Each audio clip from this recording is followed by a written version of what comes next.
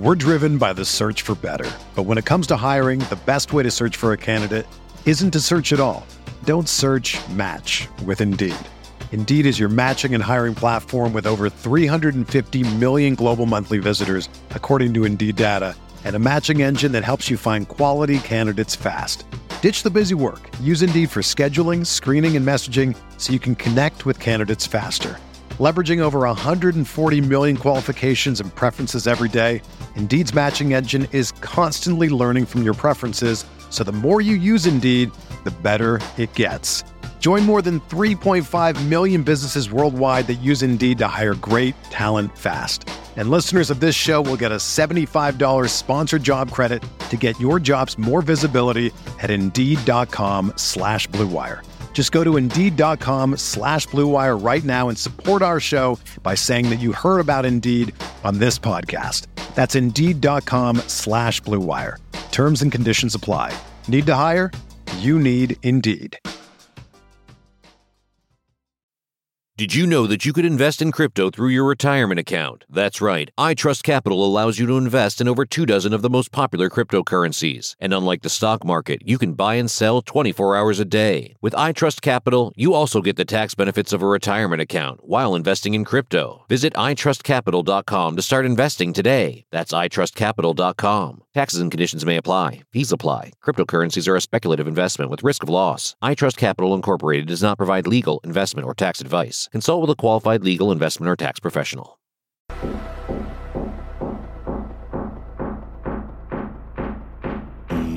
to go for the free, though. That's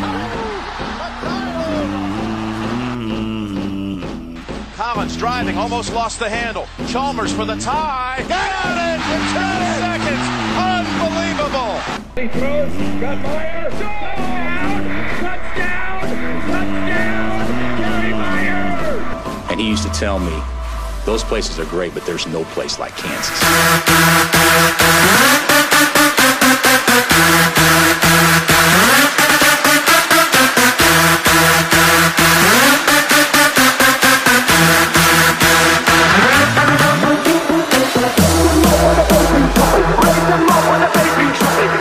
All right, folks, we're back. We've got another interview this week, 2 in a row, so we're killing it. Hot. We're hot, but I feel like we mostly had Bill Self players, right? And I'm really excited for this one. This is one of the first ones. Maybe, I guess we had Gurley. So this is the second one we've ever had of a guy that played 4 years for Roy Williams. We've got one of the best shooters in KU history, Billy Thomas. Billy, thank you for joining the show. How's it going? Man, I appreciate that intro, man. It sounds good, but Gurley doesn't count. Gurley's not. I don't know what you consider Gurley. But I appreciate you guys wanting me on, and finally I'm grateful to be able to actually show up and chat around with you guys, man. Yeah, I think we spent most of the time with Gurley just talking about his drinking days with Pollard or That's all it. those That's it. Tag. Not a lot of basketball with him, bro. Yeah, and then we had Graves on, who only played a year for him too. So who was that? We don't really have too much Roy stuff. Jeff Graves. Yeah. So, all right. I guess first thing I kind of want to ask about, you obviously you grew up in Louisiana, right? So you grew up in SEC country, and you decided to attend Kansas. And we always ask Bill Self players kind of like, tell us about what it was like getting recruited by Bill Self. So I'm curious. We've never actually had someone get recruited by Roy Williams. Yeah. What was that like? Do you have anything that kind of stands out, and what was the deciding factor for you deciding to come to Kansas? A couple of things, man. The whole thing started where they were watching film of a guy that they were recruiting from my city, 6'8" cat named Reginald Poole, long, slim, pretty good ball player. And here I am at 6'4". We played against them, and they had 2 6'8" guys, a guy by the name of last name Sean Houston, and then Reginald Poole. And so I'm battling with both of those big dudes. But I think the stat line was like 42-12, but I had about 8 3-pointers and all this and that. And so after Coach Williams watched the film, he had asked Coach Doherty, who was recruiting the area, Coach Matt Doherty, who was the other kid on the other team, who every time he shot the ball, you couldn't get him and the ball going in the same frame, because he said I was shooting out from so far. And so Coach Doherty did a little research and looked and found out that it was me, and they were recruiting me from that point forward, man. Crazy story. And so with that, got familiar with him, and Coach Williams actually came down and spoke at my high school banquet my senior year in high school, man. Wow. Yeah. So was it was it something that took a while, like, or were you pretty sold the second you kind of had some conversations with them? You know, once they started recruiting, I mean, growing up, man, I wanted to attend LSU or Georgetown. You know, I was a big time, Hoya, just a uniform fan. I started wearing T-shirts under my uniform because of them. But growing up and watching, Chris Jackson at the time, but now Mahmoud Abdul-Rauf, all the Shaq was down at that time, and I would go to basketball camp there every summer. And so being able to see those guys play pickup ball like we do up at KU, for the campers, being able to see that firsthand and just the talent level that was down there, and I was steadily getting better, and so they was about to make that childhood dream come true, and all of a sudden something must have happened, and maybe they were recruiting somebody else, and it didn't work out, and I was kind of, my heart was broken. But then KU came in, Coach Doherty came in, recruited me, and I was pretty much done with them. And on the morning of my recruiting trip to KU, one of the assistant coaches from there called me and told me, they knew I was going on a trip, just told me, don't go up there and do anything silly like commit and sign and do all that stuff or whatever. But it was too late for them, man. I was crushed, and I just knew I was going to have to do something else. And what an option I had, man. I didn't realize it at the time, but it was the best thing to happen to me. When did you realize how serious basketball was here at KU? Crazy, man. When they started recruiting me, it was almost like my high school coach made the decision for me. He's like, hey, of all these other schools, this is the real deal, bro. They're basketball, whatever. They are it for basketball. So you need to be thinking about going to school there. But I mean, in so many words, that's kind of what he was saying. But it ended up, he allowed, I still made my own decision. But getting here and learning about even, all the famous football players, I never heard of Gale Sayers. I had never heard of John Hato. I didn't know Wilt Chamberlain went to school here. I didn't know the story, the history of, being from Louisiana, man. We were just, talking about the LSU guys and then watching the games that came on regionally on TV, when you would see Georgetown and all those types of schools be on TV. I honestly had never really known anything about them. And then getting to come on my recruiting trip and to see and to learn, more about the history of the school in itself, and then to find out that Wilt Chamberlain actually played basketball here, bro. You get a chance to possibly play at the place where Wilt Chamberlain played basketball, dude. So I had to pinch myself, man, and realize once I got here on campus and playing pickup ball with all the older guys who were all pros coming back to play, and I was kind of competing and doing trying to do as best I could, and some days were frustrated because, guys like Steve Woodbury, Rex Walter were getting the best of me. But here I am, a freshman, and these guys are, professional basketball players at the time. But, I took it kind of hard. And Coach Williams would say, he would check in with us every week for the freshmen just to make sure that we were okay. We were doing, to see how we were doing. And he would ask the question of, from the older guys, how do you think, the younger guys are doing, who's playing how, whatever. And, although I didn't feel like I was playing very well, all the guys would say me. A lot of the guys said me. I mean, in that class had Rafe and CB and a lot of other guys, were in there. But I was just always taught to compete, man. I think that got the respect of a lot of those, older guys that I competed. And to me, doing well back then was dominating high school basketball games, and coming into college and not being able to do that versus the pros. It I didn't really take all that into context. I just said that I wasn't playing well. I was used to, again, dominating all the games I played in. Yeah. So Ostertag was a senior your freshman year, right? If you want to call it that. Yeah, if you want to call him a senior. Yeah. So I was curious, was he a guy that would take the young guys under his wing and help you out, or was he a guy I can see him also being a jokester that would really mess with you guys? He was an absolute jokester, but at the same time, he had his own way of trying to make you feel comfortable, and a lot of that included joking with you, always trying to lighten the mood up. But he was probably one of the biggest kids that you'd ever want to meet. Never really taking anything, very seriously. Everything was kind of, so what to him. I mean, he was just that big. But man, did he protect that paint for us. He got, we were able to get out and, defend all over the place, knowing that guys were going to have to run back there to him. And not that he jumped very high, but he was just long, man. Very, very long. But yeah, he was the jokester of that group of seniors, man.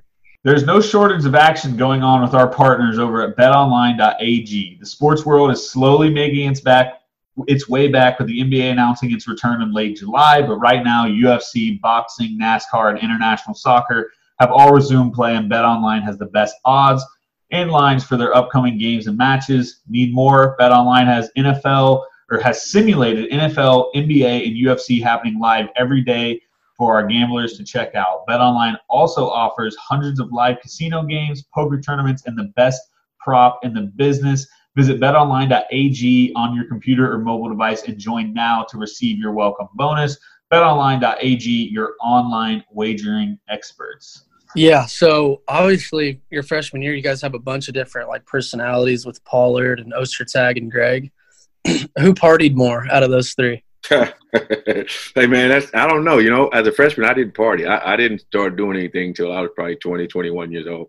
I didn't have my first drink till I was 21. I was trying to be good, man. I was around a lot of action. You know, Greg is Greg is the guy. Greg was the guy that made sure you had a good time if you wanted to have a good time, and even if you didn't want to have a good time, you were going to have a good time dealing with Greg. But like, obviously, I just talked about those personalities. Do you think that's a reason you guys were so successful, just because you guys probably were loose and joking and stuff like that all the time? Man, you know, and I was thinking about that when I was kind of texting you earlier today, just thinking back to the times that we had. We were a team in every sense of the word, man. I mean, we had weekly team dinners. Everybody attended, you know, and we were in somebody's, you know, apartment, you know, after practices, after game, after whatever. We were always together on most of the teams on all the teams that I played on. At KU, we did a lot of things together, you know, and it doesn't say anything against the teams that don't do a lot of things together, but I do think there's a benefit in it, and we were a very close-knit group that, you know, and played that way. Our play showed, you know, how much love and respect we have for each other. Yeah. Go ahead, B-Turn. Was that like a thing Roy emphasized when you were there? Was that kind of, you know, it was emphasized. It was emphasized that, you know, that we should stick together, that we should do, you know, more things together, you know, but it wasn't, you know, forced upon us. We enjoyed it. You know, we enjoyed looking forward to our weekly, you know, dinners, hanging out, laughing, joking with each other, because, you know, those preseason practices and just practice in general, those things are hard to get through, man. And you know, if you got a guy you can lean on who's going through it with you, made it all the better. Yeah, and so that kind of leads me into the next question is, so obviously you guys had a tight-knit, you guys were really close. It's you, Rafe, Jock Vaughn, that whole crew. You're super talented, and all of a sudden, your sophomore year, Paul Pierce comes in. And I'm always curious, like, he's a big recruit from California. Yeah. Were you guys kind of like, did you embrace him, and did he embrace you guys, or was he that cocky freshman that everyone's like, this kid's got to come and improve? You know what, man? He didn't come in with anything other than just playing. You know, he came in, and you learned very quickly that he was about being the best basketball player he could be. But he was extremely talented. And Coach Williams is a great teacher, and so, you know, Coach Williams getting a chance to teach him, you know, a lot of the things that he didn't teach all of us, the things that we didn't know. Helped, but that again, that's the thing about our team, and it was a lot of things, you know, just kind of spoke for themselves. You know, our closeness, our sense of being humble, but, you know, confident in each other and in ourselves, and he just kind of fit right into that, and that was big for Coach Williams, because when he recruited guys and they came in, one of the last things that would happen is that he would ask us if we thought that guy would fit into how we do things. And if he didn't, you know, he discontinued recruiting the guy. I mean, that's the honest to God truth. I mean, we had a couple guys, I won't speak names, but a couple guys came in and we didn't, really good ball players, ended up being professional NBA guys that we didn't think would fit into what we did. And they didn't end up coming to KU for whatever reason, you know, and we like to think that the influence, you know, of the culture of how we did things, man, mattered to him and mattered to all of us. Yeah, that's awesome. And I mean, obviously Paul Pierce worked out incredibly well, but I'm curious, do you still talk to him at all? Because do you see this man's takes on TV, his NBA takes? He's got some bad opinions. Somebody's got to stop him. Somebody has to stop my man, bro. I'm right there along with you.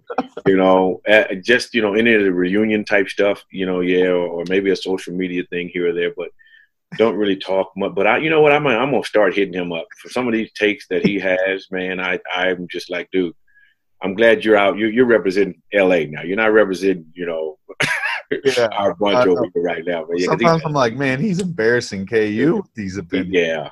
And so, but I have to separate him from, in this situation. Dude, you're just an NBA guy now. When you're doing these takes you're doing, because some of it makes absolutely no sense to me either. So I'm glad I'm not the only one.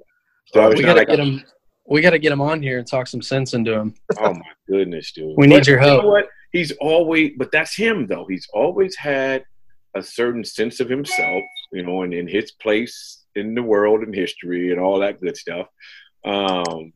But he kind of danced to the beat of his own drum, man. Yeah, he doesn't shy away. He's not afraid. He believes and you give him credit for that. You respect that, but a lot of times it's wrong. 100%. So your sophomore year, you guys have another great year. Lose a heartbreaker to Syracuse in the Elite Eight. I think you guys made a comeback late in the second half. Obviously, we weren't able to watch that game, but can you kind of walk us through that game and what you remember about it? And that game almost changed the course of my career pretty much.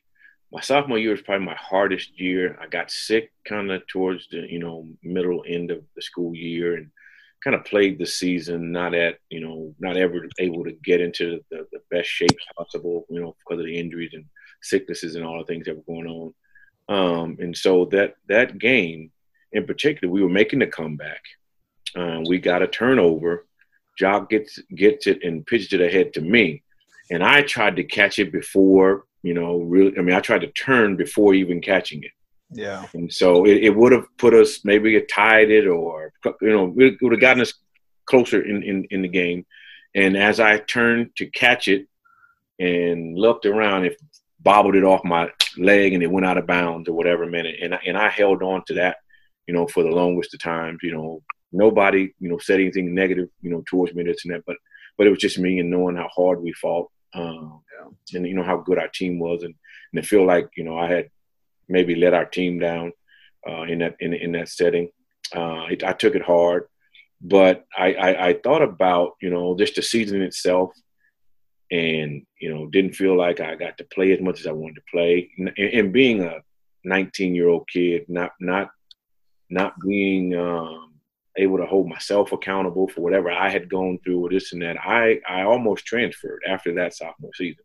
Wow. Just because, most of the things, I wasn't happy with myself. I thought I probably should have been playing more. Just on top of this, everything that was happening, I was just a lot overwhelmed.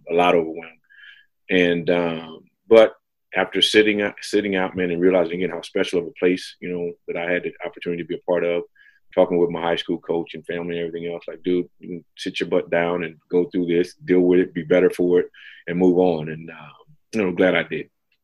Yeah.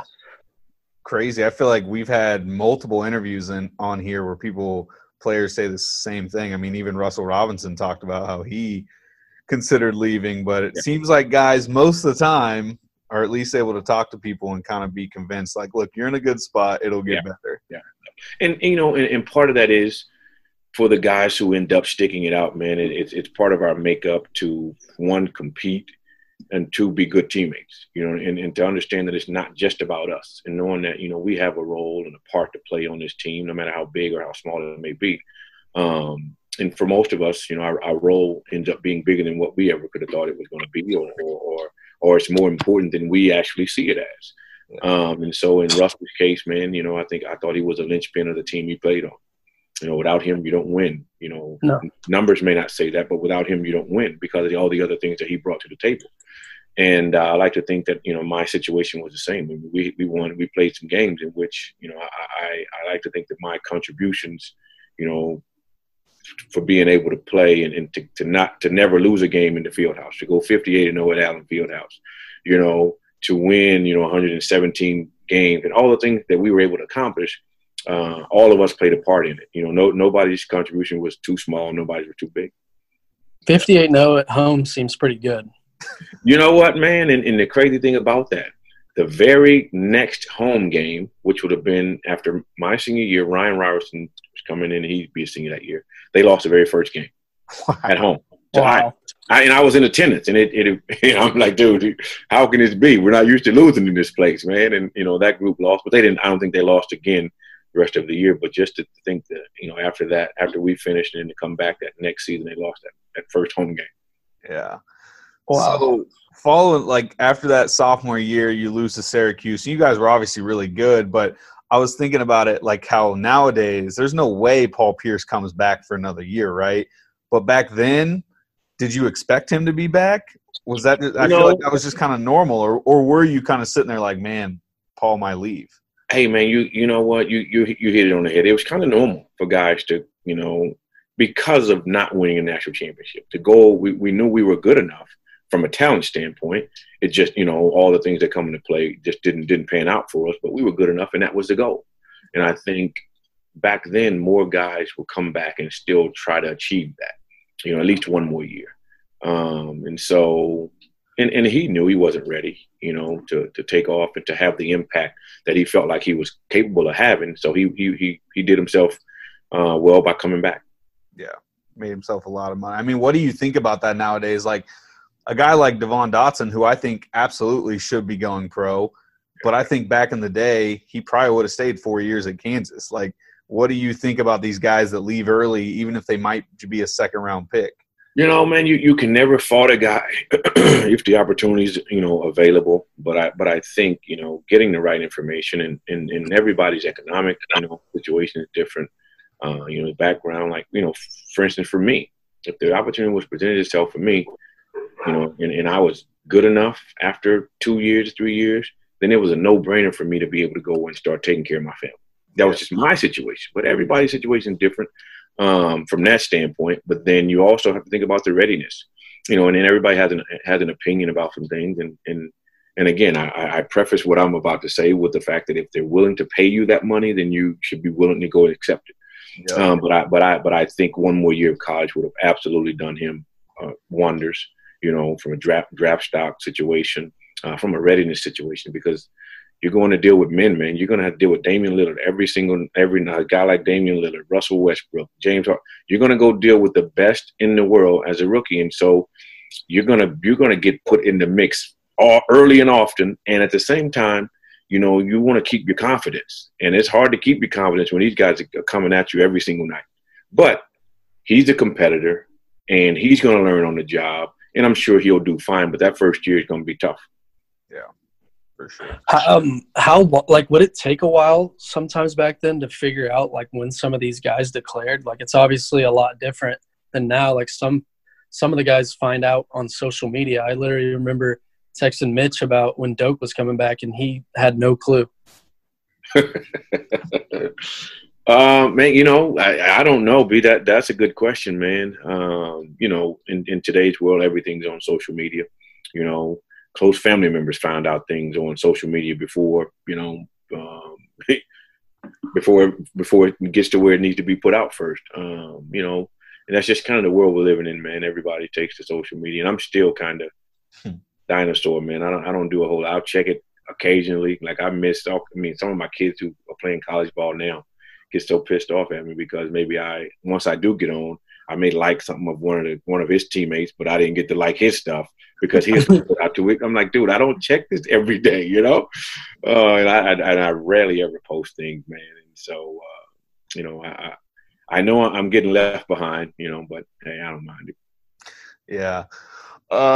So obviously that team, you're back, and those practices, I imagine, had to be insane. You got Paul Pierce, you got yourself, Jock Vaughn, Rafe, the incredible team we always talk about in '97. Russell Robinson was telling us that there were some times where he almost got in some fights at practice. Oh, easy. Did you guys ever have that type of intent? Easy. All the time. I mean, you're talking about our pickup basketball games were probably more heated than, practices, you got coaches around this and that, so you don't allow yourself to get to that point. Yeah. But when no coaches are around, you're calling your own fouls or and this and that, and you're trying to, and everybody's competitive. Everybody feels like they're, the best at their position. And then you're talking about knockdown, drag out, and then you add the professional guys coming back, freaking calling every single foul, wanting the ball every single time. I mean, I can think of the dust stuff. I almost fought a couple guys. And after the pickup games were over, the next day we were cool. Afterwards we were cool. We kind of maybe festered a little bit depending on who it was. If it was a guy who was notorious for calling all these bad fouls and wanting to try to, be a bully out there, because he was a pro, that kind of sat with me for longer than, after the game were over. Yeah. But at the end of the day, it was just competitiveness, man. It was extremely. You had to be tough, to play in those games, man. Yeah, I can imagine. So looking at that season, I think it's. I don't know. I didn't watch you guys because I was 3 years old, but just looking back, I've gone on YouTube and watched. Look at the numbers. I mean, you guys dominated. I was just looking at some stats or some games you played in. You beat Colorado, who was a top 15 team, by 40 points. Like, man, and it's one of the lessons that I learned, man, and one of the lessons that I teach my kids today. You don't play the score; you play every possession the way it's supposed to be played, and that's what coach. That was how we were. That's how we were built, man. We didn't worry about the score. And you think about the UConn women now and how that's how they play. They don't worry about who they're playing, how they know, they know how to play one way, and that's to go compete every single possession. And that's what our team was so good at, being able to focus on the task at hand, no matter who the opponent was. And in that way, there was no adjustments that needed to be made, man. No matter who we were playing, we were going to give it our all, and get out there and get after each other. And at the same time, if you wanted to play, that's the way you had to play. If you wanted to get on that floor, you had to do that. Yeah. Another one that made me laugh, you scored 134 points on Niagara, and I imagine 134 involved you guys having to take your foot off the gas a little bit. Could you put up 150 that game? Easy, man. Coach was that type of dude, man. And I keep saying, a lot of that stuff rubs off on me because I've had my kids be upset at me because I didn't let them score 100 points. But we're up by 40, 45 points, dude. It's not about embarrassing the other bunch. But yeah, we had moments like that to where you put the other guys in after a certain point you can kind of take your foot off of it, but only in his sense though, because if you took your foot off by a lazy pass, turnover, this and that, that's not what he meant. Yeah, he might have meant 15 passes in this possession if the clock allows it. He didn't put off the gas against Kentucky in '89 or whatever. I heard about that one. Because he tried to, and they kind of shrugged him off, and he was like, "Okay, well, I'll show you."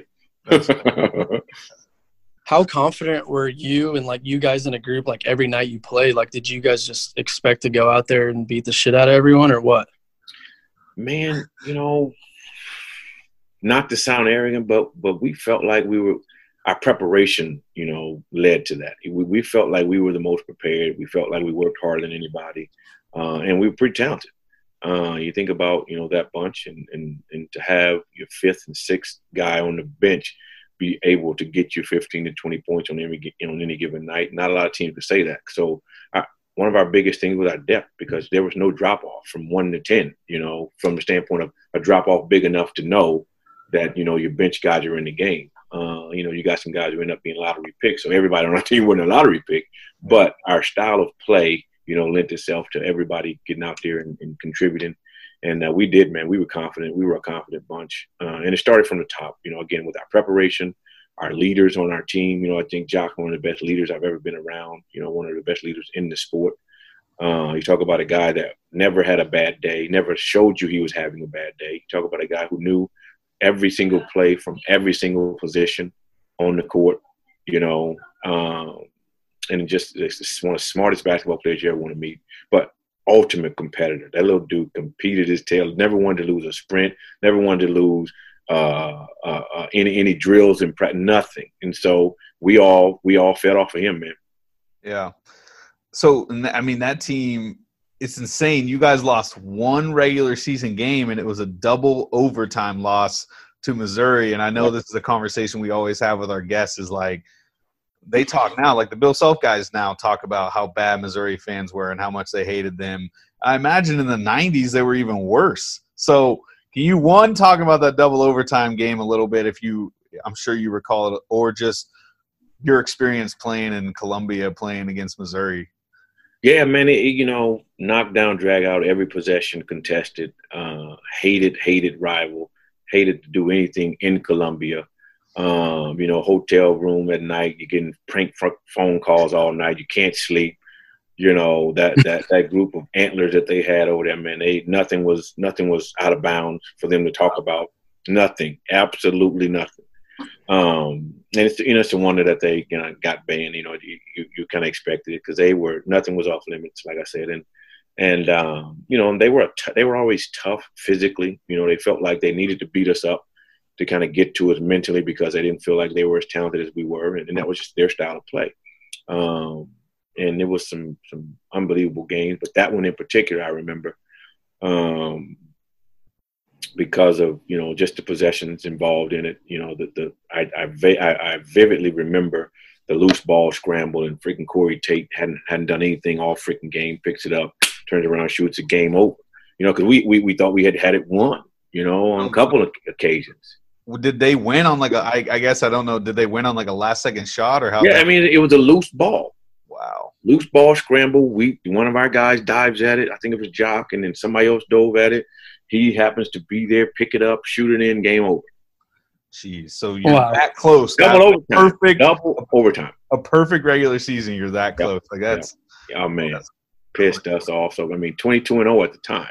Yeah. Lost that one, and then we went off probably another 11, 12 straight, and then the freaking Arizona. Yeah, that's we were going to talk about next. Kind of depressing, hate bringing it up, but obviously Arizona had, NBA guys, Bibby and the Jet and Miles Simon. You talked about how confident you guys were. Was there any worry with them, or were you?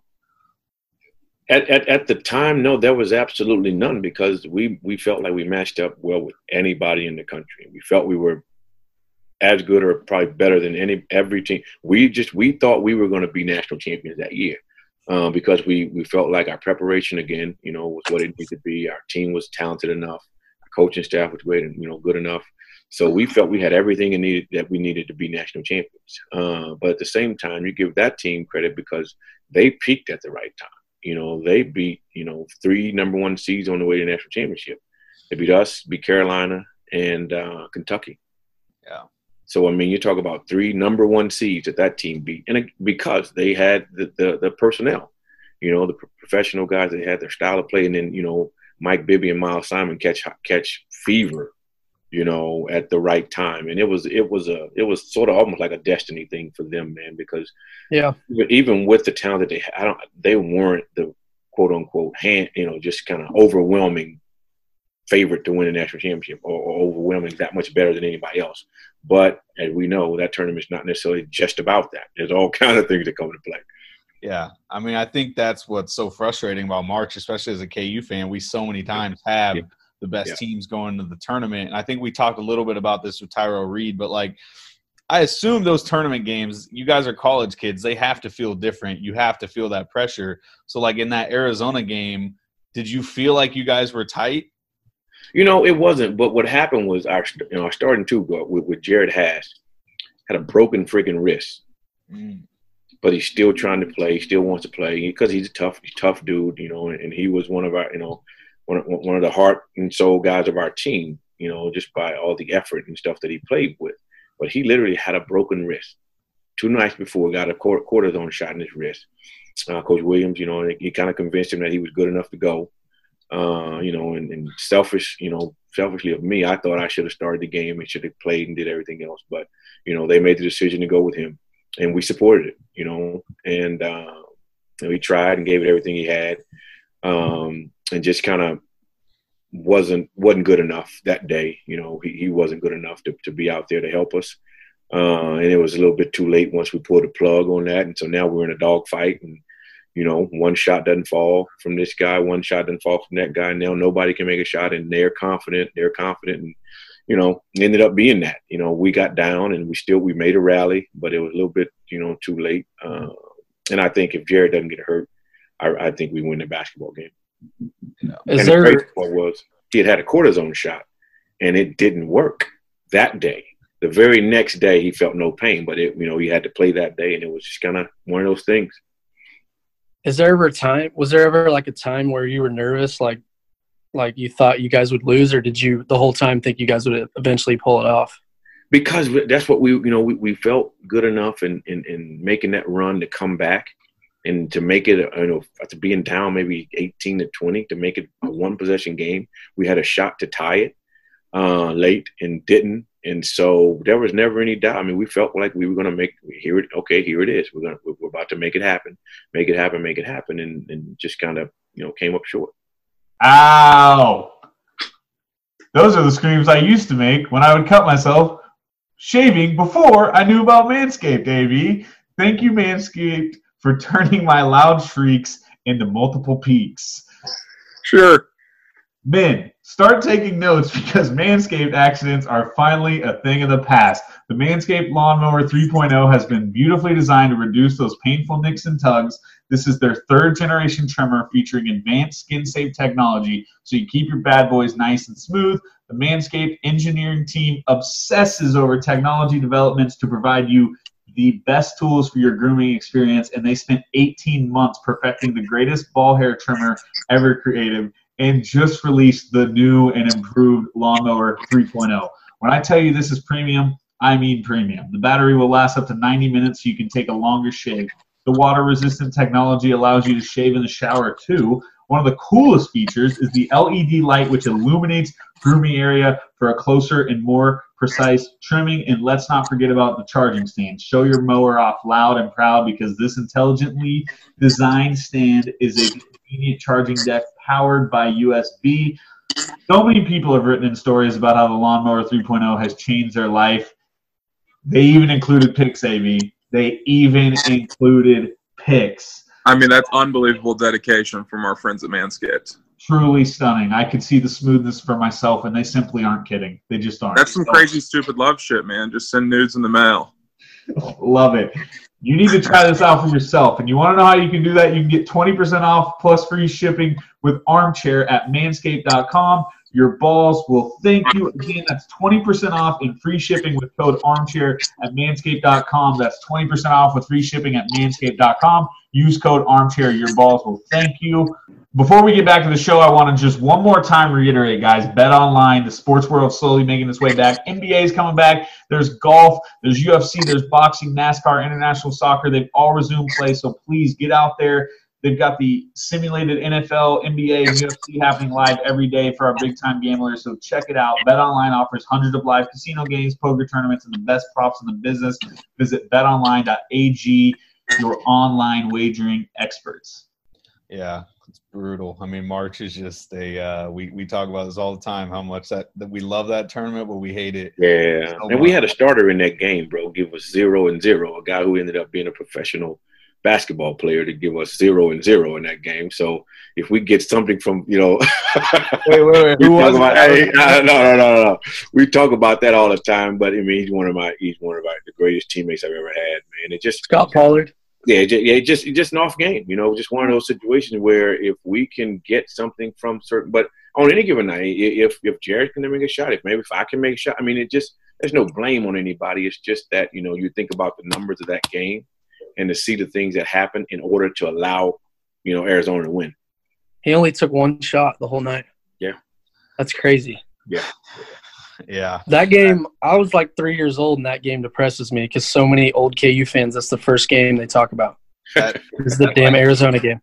That's the game my dad still talks about to this day. Like, man. It's like diehard fandom, just like the one that still shocks him. But that's March. Not to what? Go ahead. I don't think there's another game in our career that we were more ready to play than the following year playing Arizona in Chicago.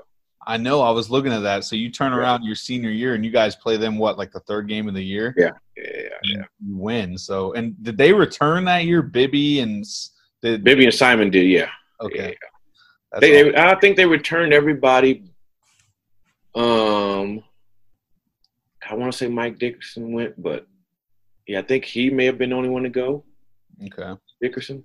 Yeah. That's awesome to turn around and beat them. But, getting into your senior year, I mean, Paul Pierce comes back for junior year, which isn't like crazy. I know we already talked about this, but like that blows my mind. Rafe LaFrentz comes back. They're going to be lottery picks. They end up being top 5 picks, I think. Rafe was 3, Paul was 10. Oh, okay, yeah. And Paul kind of dropped on draft day. Right? Yeah, you know, partly due to the fact that, you know, Paul's got like he's never had an athletic looking body. Yeah. You know, and so he never appeared to be in great shape. And I think it's some of the workouts that kind of was the case because he's used to maybe college intensity. At NFL, I mean, the NBA intensity is completely different. Yeah. And you're going into those workouts, they expect you to be kind of world-class conditioned, you know, and Paul never was that. Well, so that's why he slipped. Yeah. I bet some people regretted that one. Oh, but, easy. So your senior year now, I have to imagine that was just a really fun year for you. You go from averaging like 8 points a game junior year to averaging 14 a game your senior year. Did you just let it fly that year? Hey, and then look, I think I averaged 18 when Rafe got hurt over there. So I was like, damn, Rafe, you're taking all these shots from me, my man. Hey, in Hawaii, man, I think in Hawaii I averaged 21, man. Wow. But then coming back, I averaged probably 16, 17 during the time that Rafe was out. So giving some more shot opportunities, man, you know, things could have been a little bit better. But I was really looking forward to the senior year. You know, we had some hot shot recruits coming in. People, you know, had already penciled, you know, kid who ended up being like, you know, my little brother, Kenny Greger. They kind of penciled him in because he was a McDonald's All-American, high-flying dude, this and that. And I had absolutely no worries because I understood the difference between high school basketball and college basketball. And, you know, I'm 4 years older. You know, I've been here. So I was confident that I was going to, you know, be the starting two guard coming to my senior year. And it worked out that way. But, you know, being a mentor to Kenny was a big, big deal for me. But we were talented. You know, we were really talented. We wanted to get back and prove again that we were one of the best teams in the country. And, you know, that March thing had a way of catching up to us, man. And part of that, you know, we talked about it as players, you know, over the years, man, that a lot of time because we worked so hard throughout our season, we peaked very early and we would get worn down and tired late, you know, in some of those tournament games that practice before for the fans. You get to go and see other teams doing dunk contests and 3-point shootouts and this and that. And we were taped and practicing fully. Yeah. You know, and so we look back at that, and I'm sure now Coach Williams, they do, you know, they do dunk contests and all this and that on those days because he learned from the fact of having us go through the things that we went through, and just being so worn down from this long season, man, to where, you know, some of those shots don't fall as the season starts to get later. Yeah. What were your goals for your senior year, like personally? Just because obviously you waited your turn and. I mean, watched a lot of other guys go pro, and I think you put up like 7 threes a game or so. So what did Roy let you know your role was going to be your senior year? You know, our seniors are always our captains, and, you know, always our leaders, you know, leading by example. And for me individually was, you know, to be the starter for one, you know, knowing that, you know, I was behind Jared and Jared's taken off now. So my goal, you know, was to be the starting two guard, you know, coming into the season, which worked. And then the goal was to become the all-time, you know, leading 3-point guy in the school's history. Was able to accomplish that, and then, you know, winning the conference and then winning the national championship. You know, those were my goals my senior year. Yeah. So something you brought up the school record with 269 threes, I think. You also made 8 threes in a game against Texas. But what I'm curious about is nowadays I feel like threes obviously are just way more a part of the game these days. Yeah. Do you ever think about the type of player you would have been? Every single day. Looking back, every single day. Looking at these kids shoot these balls, man, all over the place, you know, and the offenses be wide open. You know, I even the very next year, you know, had I been able to take a redshirt year, that team that, you know, came back the year after we were done didn't have a person like myself, you know, in the role that I had would have flourished under, you know, in a situation like that, being a guy able to have those types of opportunities. You know, and I liken them to the situation that Devontae and Svi ended up falling into. Yeah. A situation where you're the guys that dictates the, you know, how well the team does. You're going to get a chance to shoot it. And so looking back, Man, I wish I had another year or two of eligibility. You'd have been shooting like 15 threes a game. Oh, come on, man. Yeah, I would have been putting that thing up. But Bill would just, like Devontae would come down fire from where. Oh, I know. And I'm like, man, if I would have ever had that type of green light. But, timing is everything. And Boshi put up a ton of attempts also. He had to, though. That's what I'm saying. Coming back that next year, and seeing that group with Boshi being a freshman on that team, being asked to take all the big-time shots and this and that. And I'm like, dude, I would love to be in that situation. Yeah. I'd love to be in that situation. I mean, to start from day one and to shoot that many three-pointers. I had 1 year where I shot, the amount of three-pointers. He probably shot every year. I mean, it's still. I feel like it's obviously pretty impressive that you're. I think second in makes and attempts. Man, bro, I think third most in a single season. So yeah, give me that opportunity, man. I would have shattered those records. No, I mean, but it is wild. I mean, you're playing with Paul Pierce, and Scott Paul, where do I get enough shots, right? Where do I get enough shots to do that, right? Especially in an era where the 3-point shot was not as welcomed as it is now. So it is wild to think what you like you said, if you'd have played on a team like Svi and Devontae in 2018, you'd have been just chucking. So I got asked last week from Brian Haney about the Round Ball Classic thing, and so they're making that into a nice little 3-point competition, man. So guys around the country are gonna have to film themselves shooting it, and seeing, how they fall. I'm gonna bet on myself, man. I'm gonna bet on myself. Although I'm out of shape and all that right now, I still can stand and shoot it. Yeah, exactly. I still can stand and shoot for that. So are you taking yourself over any shooter in KU history? You know what, man? I think I'm a big time fan of a lot of the guys that shot it. I think Jeff Boshi is quintessential shooter. Quick release form is picture perfect. Kirk was a really good one. I mean, Svi, long, tall, and so that's the fan in me, understanding how hard, how difficult it is, man, to play, at that level and to be asked to do that, and for the guys to do it at the clip that many of us have been fortunate enough to do. But then the competitor in me, hey, give me me. I'm going to give me me, and I like my chances. Hey, well, you're for sure the best shooter we've had on the pod. So until we get like Svi or someone else, I'm riding with Billy Thomas. Hey, man, and then you know what? When you get Svi, it's just going to be Svi's opinion, because I'd like to line up with Svi, to have a shoot off. That would be awesome. So a couple wrap up. I don't know what else B-Turn has, but I know I wanted to at least ask about this. So I'm the biggest LeBron guy out there. I think he's the GOAT. I love arguing. Our producer AB, who's not on right now, but he would be going crazy right now if I was saying this. He's a big MJ guy. But you actually played with LeBron, and I've never talked to anyone that was teammates with LeBron. Oh, what do you got? He's pulling up a picture, folks. Mike, wait, that's you and Mike. No, I need LeBron. So are you about to tell me that you're an MJ over LeBron guy? But it's a two-part thing for me, because I am an MJ guy over anybody. But I also know that LeBron James is probably going to have the best numbers of anybody to ever play the game. And I think there are things that he does, that Mike didn't do. But I factor in the mental aspect, the mental toughness aspect, the mental advantage aspect, and that's what I give to Mike over LeBron. But I think the longevity aspect and the pressure that the kids had to deal with from day one is unmatched. I think he's surpassed anybody's, expectation for what he was going to be and become. And I put him at a close second. Now, if he wins 2 more championships, I'm open to saying that LeBron James is possibly the greatest basketball player to ever play. I'm a big Mike guy, but I count the fact of the championship, sure, but I don't. That's not the only thing for me. Yeah, being able to understand that at that level, confidence is everything. At that level, competing is everything.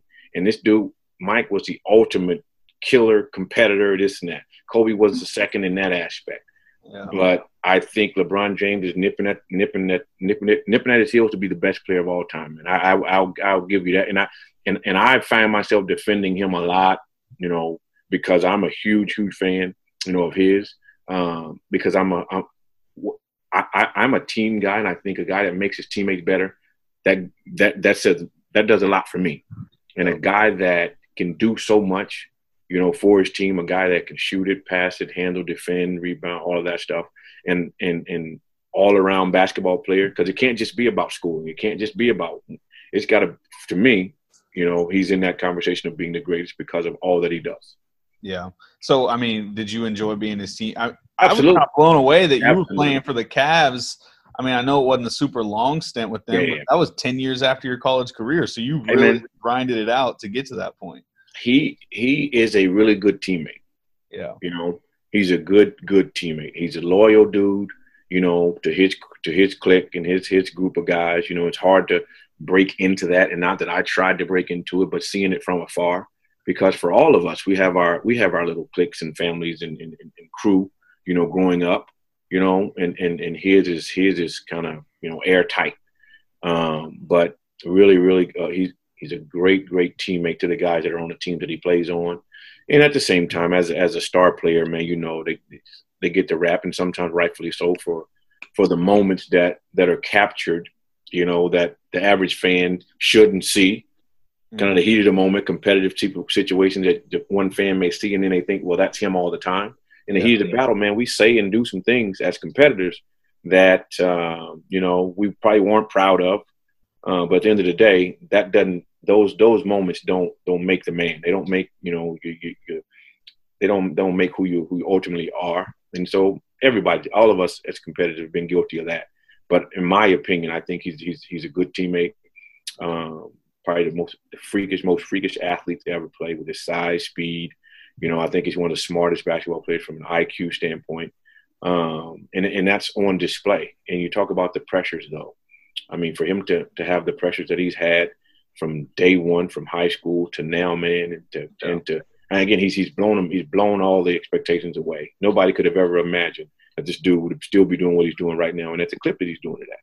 And so, again, I'm a Mike guy, man, but I'm open. I'm open for him, you know, and I'm hoping that he eventually wins, you know, another championship or two, at least one more. But, you know, there are some things in there that, you know, as a Mike guy, I said, well, no, Mike wouldn't have done that, you know, whatever. But hey, it's still up for a small debate, man. All right. I got a basketball over here that he signed too. I wanted to show you that, but I don't want to have to get up. I bet he tells people that you're the best shooter he's played with. You know what? Had I gotten enough time, man. You know, the one game my very first game with the Cavs, bro. I'm on I get the first 10-day contract. I get in about 2 a.m. I got to go take a physical at about 7:30. I got to go to shoot around about 11. Back to the hotel and back to the arena. I played 29 minutes. The very first game, I shoot 11 three-point shots. Now, on about the 7th or 8th one, I'm like, damn, boy, you're just coming up here. There's no way you should be shooting the damn ball this much. You need to chill.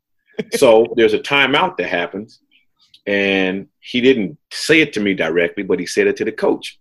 Man, you got guys out here, man, you passing the ball, they won't shoot it. You know, I'm not passing it to him anymore. So ding, the light bulb goes off. Maybe he's talking about me. So I bet you I shoot the next 3 or 4 that you passed to me. I remember, honestly, though, I think, you know, looking back, you know, we all learn from our experiences, man. I think that approach from me, though, just in that one moment, you know, of maybe a little bit of self-doubt, you know, and not fully taking advantage of, you know, the opportunity, because I didn't see it as a, man, you need to go out here and do X, Y, Z. I just saw it as playing good basketball, playing the right way. Well, in a certain sense of me really go ahead and wanting to prove that I belong and this and that, I just kind of was on the fence about just really letting go, you know. And I think, you know, had I approached it a little bit from a more selfish aspect, then it probably would have ended up a little bit differently, but it didn't. And so I learned from it, and I can teach, you know, from it myself. Yeah. No, I mean, that's got to be good for what you do nowadays, to be able to kind of talk about those experiences playing with a guy like LeBron. So that's got to help with your credibility and all that stuff. You know, and I talked about, you know, once he texted me about you asking about LeBron, man, and getting a chance to play with a guy like Jason Kidd, getting a chance to play with Vince Carter and play with Gilbert Arenas and this and that.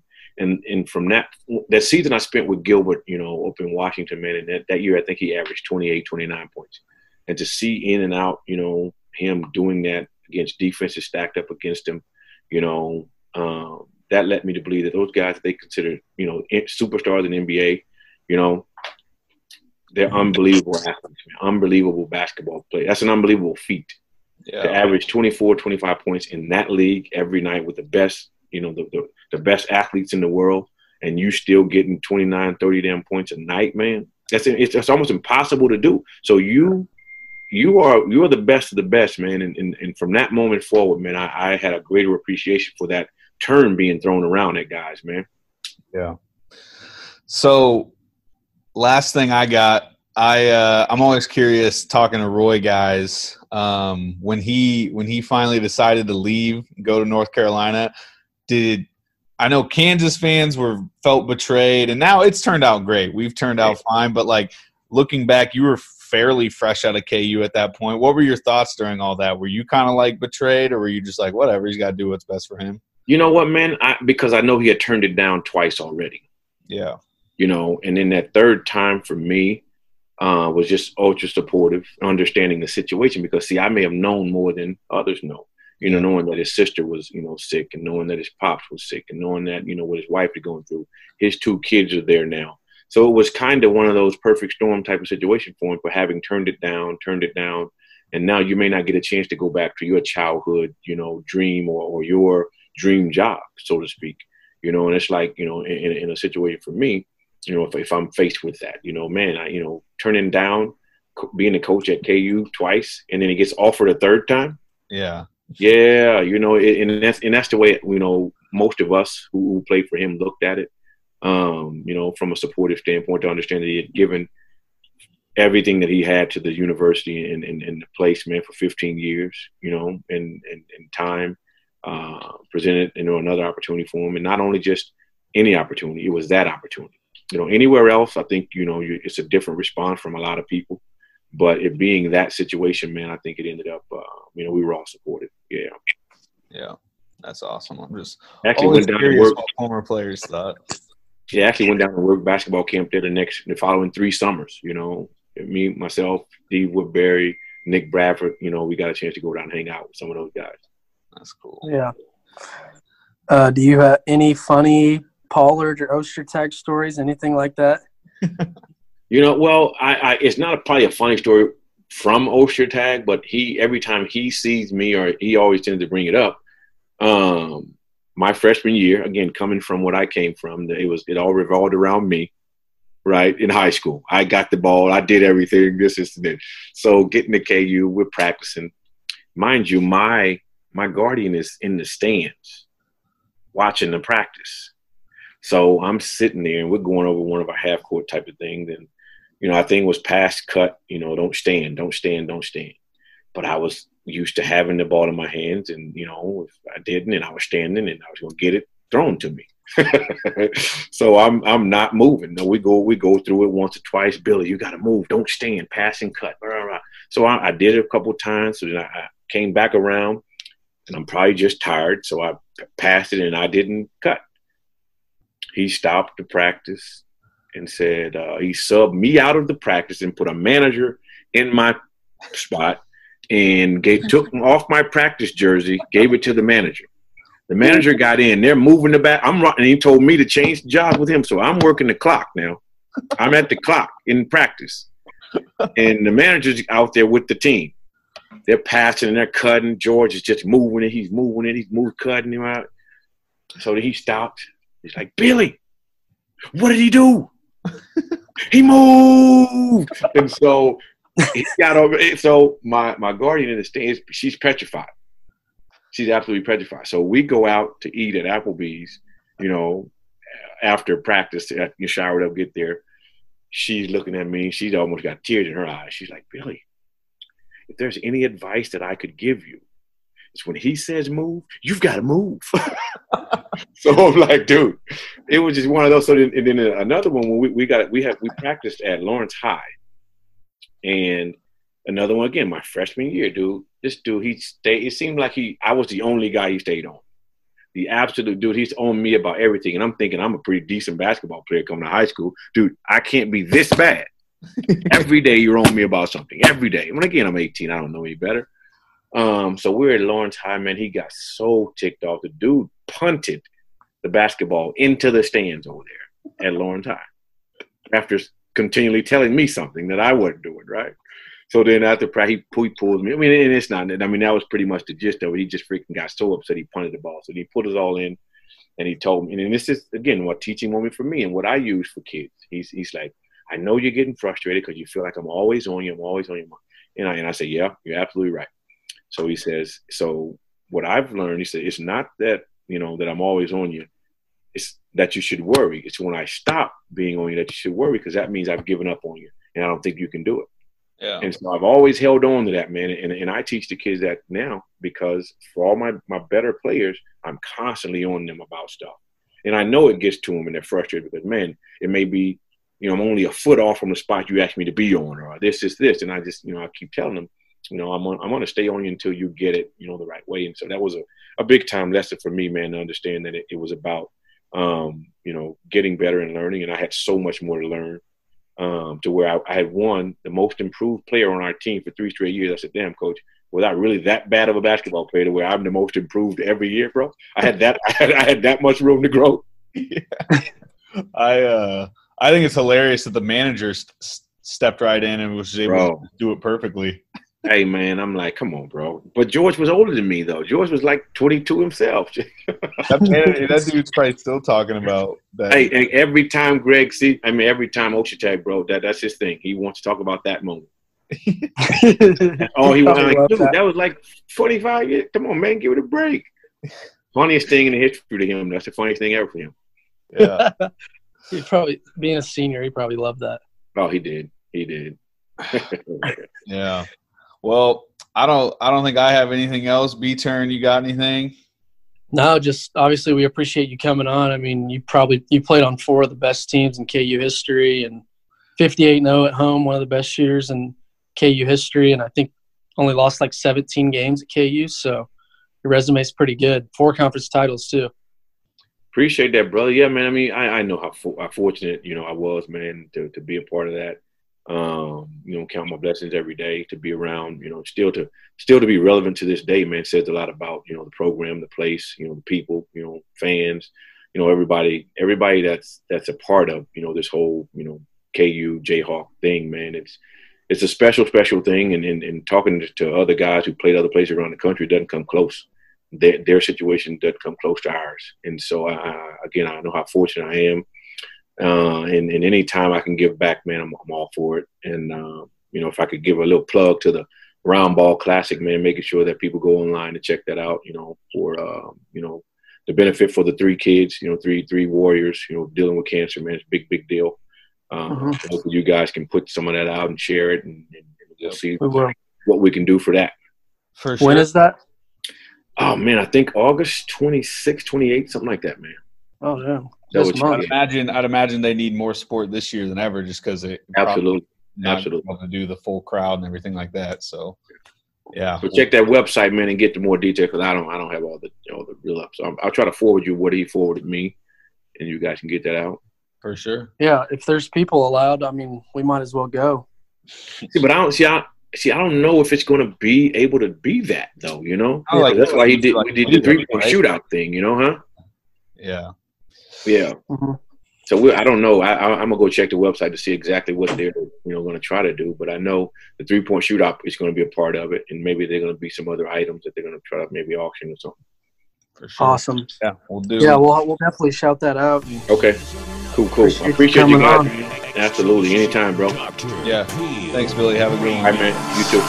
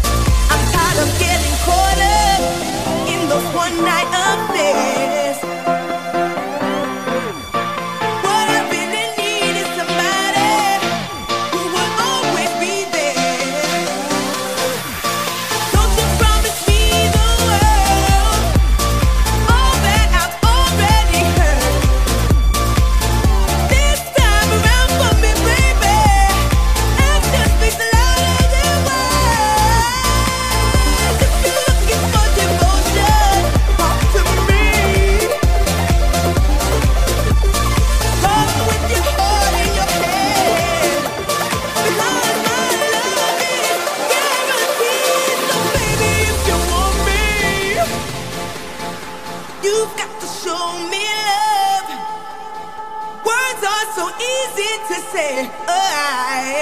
You've got to show me love. There's nothing that you can tell me.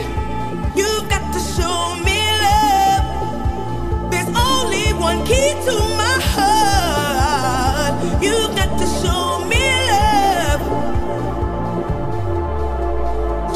Show me, baby. You've got to give it to me, give it to me, give it to me, yeah. I don't want the fakes, don't want the phony. I need your love. Show me, baby. Give it to me. I am not a toy, I'm not a plaything. You've got to understand. If you're looking for devotion, talk to me. Come with your heart in your head, because my love is guaranteed.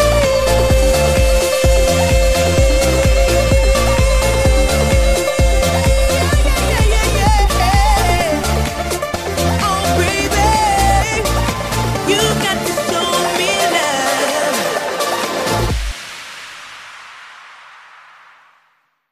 Everyone is talking about magnesium. It's all you hear about. But why? What do we know about magnesium? Well, magnesium is the number one mineral that 75% of Americans are deficient in. If you are a woman over 35, magnesium will help you rediscover balance, energy, and vitality. Magnesium supports more than 300 enzymatic reactions in your body, including those involved in hormonal balance.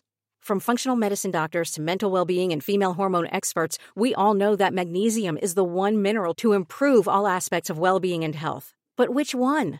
Magnesium Breakthrough from Bioptimizers, the trusted choice recommended by leading experts with 7 best-absorbed forms of magnesium to ensure your body receives the support it needs for overall well-being. Go to bioptimizers.com/balance today and use code BALANCE10 for 10% off. Support your journey to wellness at bioptimizers.com/balance. Magnesium Breakthrough from Bioptimizers, your foundation to optimal health and vitality.